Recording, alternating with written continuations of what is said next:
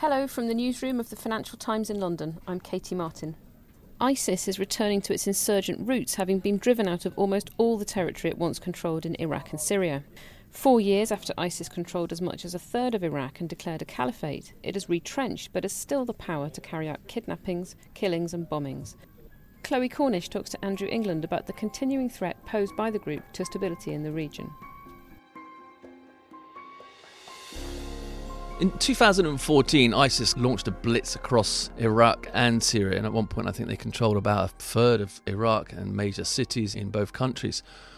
What's been happening in the last couple of years since then? I mean, the caliphate, or the self-declared caliphate, has been defeated. What has the situation been in terms of how they've been pushed back from their strongholds? Let's take Iraq first. The Iraqi government declared a military victory over ISIS about this time last year, having won back control of major urban areas which ISIS had invaded.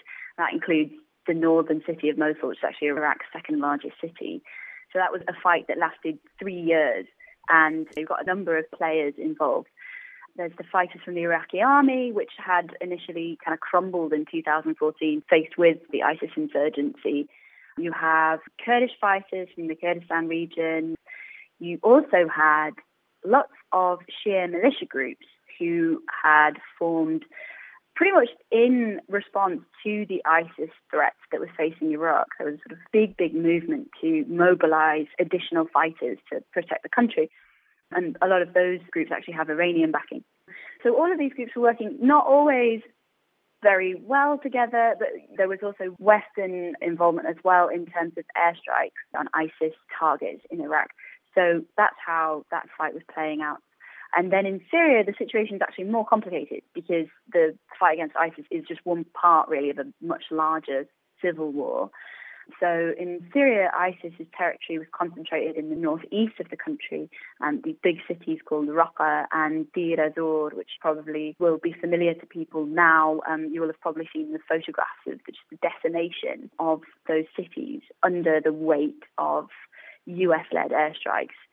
So in Syria, ISIS has been fighting, on the one hand, Russian-backed pro-regime Syrian forces, also with Iranian involvement.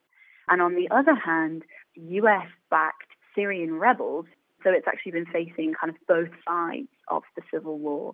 And Raqqa and Deir ez-Zor fell from ISIS's control this year amid a much larger push by the Syrian government as well to retake areas in the south of the country.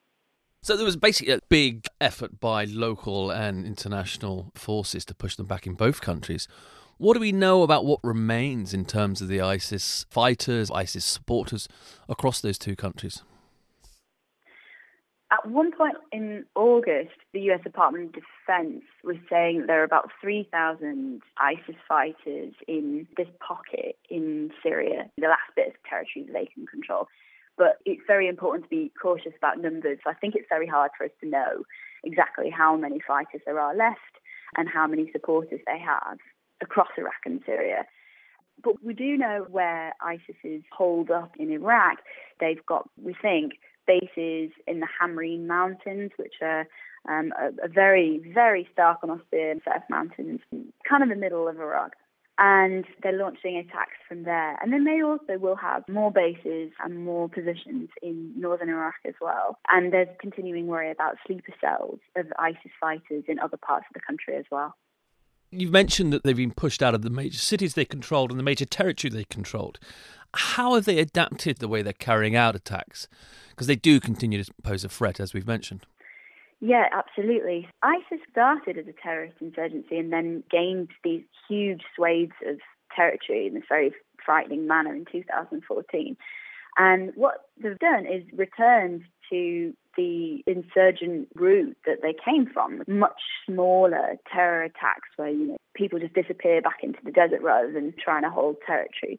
So that seems to be their strategy now, is to continue to destabilize these areas with smaller hit-and-run attacks. but still deadly, unfortunately, for civilians and officials and whoever gets targeted in Iraq. And what impact is that having? I mean, obviously in Iraq there's huge swathes of the country which they did control, which now has to be rebuilt. There's talk about reconstruction, the need to get people who were forced out of their homes back. And these are areas which always felt they were marginalised slightly by Baghdad, and with the new government in Baghdad. What impact is it having in terms of Iraq and Iraq's ability to build on the security gains? And then in Syria, where we're seeing that the civil war is winding down as President Bashar Assad's forces have reclaimed control of most of the country. I think it's worth mentioning just how much progress has been made on security in Iraq since ISIS was holding territory. Yes, they are mounting these kinds of attacks, but the Iraqi security forces, constellation of fighters, have made big victories, and we shouldn't take that away. However, in areas where people continually feel threatened by ISIS attacks, that really undermines any kind of official effort to restore stability and a sense of security as well in these places. And I think it can't be stressed just how dangerous life can still feel. I think in some of these places it might be better than before, but if ISIS has come into your village and killed the most important person in that village, which is usually the local chief, which is a pattern that analysts have seen them doing, that contributes a lot to a sense of instability. In Syria, this is the area of most active fighting still in Syria to try and expel ISIS from its last pocket of territory. And so you have continual battle casualties there. But in terms of the overall civil war, I suppose the American involvement there is the most important thing, because America has said it's in Syria in order to ensure the enduring defeat of ISIS. And so obviously the longer that they have to fight ISIS in Syria, the longer they're going to be there. They've also started to link their presence in Syria to Iranian presence as well. And they want to be there long enough to see Iranian forces and Iranian proxy forces also being expelled from Syria. But the continuing battle against ISIS means America continues to have military presence in Syria as well. How is ISIS surviving today? I mean, at one point when they controlled large areas in Syria and Iraq, they had oil resources, they had smuggling resources, they had customs, they had taxes, etc. How are they surviving today? And does this indicate that perhaps that they still have certain areas where they still have support? What do we know about what's sustaining them? I guess it's important to stress just how wealthy ISIS was at one point. It had opened up bank vaults, it had huge oil revenues, and they invested some of that money into companies, anything from money exchanges to car dealerships. And I think it's pretty hard for the authorities to actually pinpoint which companies they've been in order to either sanction them or stop them from operating. So what we understand or believe is that they get revenues from these companies. They also can stop and extort trucks on roads and that kind of thing. So certainly their revenues are much, much diminished. They are a much, much weaker force than they ever were, but they do appear to still have revenue streams coming in. One of the notable things about 2014 was how the Iraqi security forces, which the Americans have spent billions of dollars rebuilding after the invasion in 2003, melted away when they were faced with the threat of ISIS. How equipped are particularly the Iraqi forces, local forces, to continue maintaining the offensive against ISIS and prevent a resurgence? I mean, that would seem to be one of the critical things going forward. Well, I think we'd have to say that the Iraqi forces are stronger than they were before.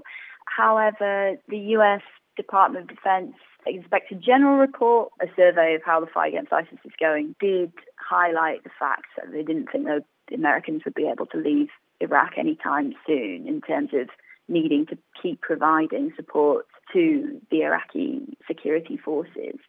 One of the things that diplomats stress here as well, which they sometimes feel like they're not being heard back in their home capitals, is that ISIS is not a done thing. It's quite far off being a done thing in their view. And in that regard, there's going to need to be continuing logistical and probably material support for local forces counteracting ISIS. It's not an easy thing to do. A counterinsurgency is, in some ways, much harder to execute than a ground offensive in a lot of ways. You don't know where they're coming from. It's a difficult thing to do, and certainly the Americans have flagged that the Iraqis are going to need help with it for the foreseeable future, really. Ever since the US invasion in 2003 ousted Saddam Hussein, there have been sectarian issues and problems with Sunni extremism in a country which is now run by the Shia majority. People would say that that's helped fuel the extremism that ISIS has been able to tap into. Do you think that those issues have been tackled, have been dealt with, and how important will that be going forward when the new government in Baghdad looks to rebuild and reconstruct areas that came under ISIS's control? Yeah, I mean, exactly as you say, there's been a real continuity in terms of a long-standing trend towards Sunni extremism amongst some communities in Iraq since 2003 and before it as well. And the government now needs to do whatever it can to restore services and its authority in some of these areas that have been just so badly damaged by the war, but were also neglected before the ISIS insurgency and before people decided to join the ISIS insurgency. So, I would stress that politics and conflict have been very localized in Iraq, but you can see there was a broader trend towards Sunni extremism. I think actually there has been a swing back, though. I mean, ISIS was just so brutal that polling suggested that a lot of Sunnis actually were less in favour of a more hardline version of Islam after people saw what ISIS did. So in some senses, they lost support. But certainly in a country where there have been real kind of weaponization of sectarian identity, this is not a problem that's going to go away without tackling some of the root causes. That was Chloe Cornish, our Middle East correspondent, talking to Middle East editor Andrew England. We'll be back with another news feature tomorrow. In the meantime, if you're not already a subscriber and would like to discover more FT content, do take a look at our latest subscription offer at ft.com/offer.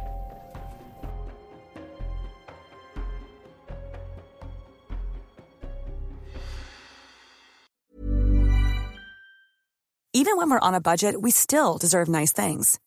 Quince is a place to scoop up stunning high-end goods for 50 to 80% less than similar brands. They have buttery soft cashmere sweaters starting at $50, luxurious Italian leather bags, and so much more. Plus, Quince only works with factories that use safe, ethical, and responsible manufacturing. Get the high-end goods you'll love without the high price tag with Quince. Go to quince.com/style for free shipping and 365-day returns.